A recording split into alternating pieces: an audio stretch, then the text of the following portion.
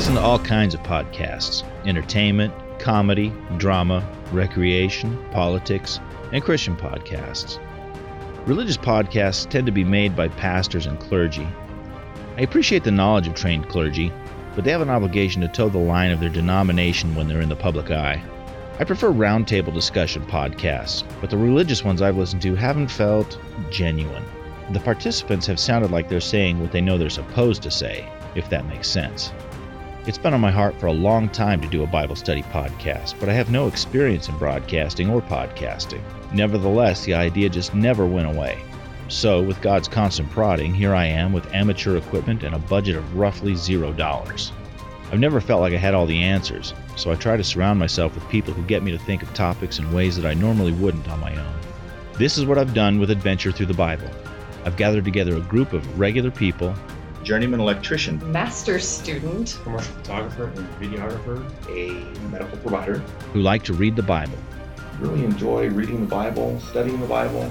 I have felt that it's important to read the Bible for myself. I always get something interesting out of it. And let it speak for itself. But I also don't want to read into it things that it does not actually say.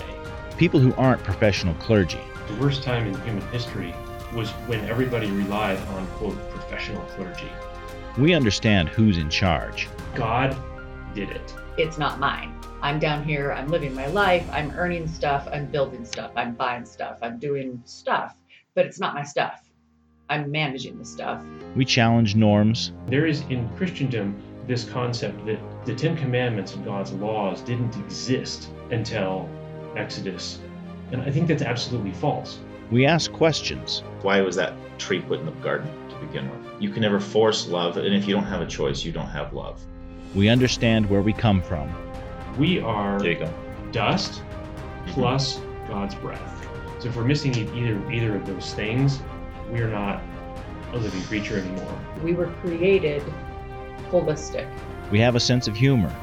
In 2:24, therefore man shall leave his father and mother and hold fast to his wife, and they shall become one flesh.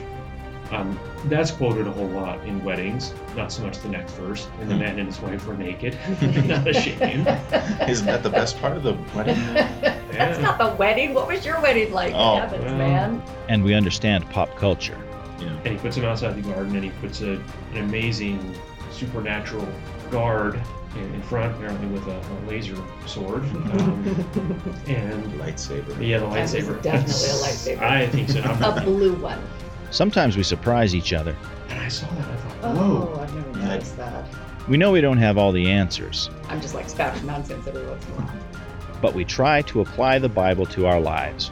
But then how does that matter to me? As a goal, as we read these words, as we study this stuff, to walk farther and farther and farther with God. This is the Adventure Through the Bible podcast. Regular people on a quest to discover the treasures in God's Word. Subscribe now wherever you find your podcasts.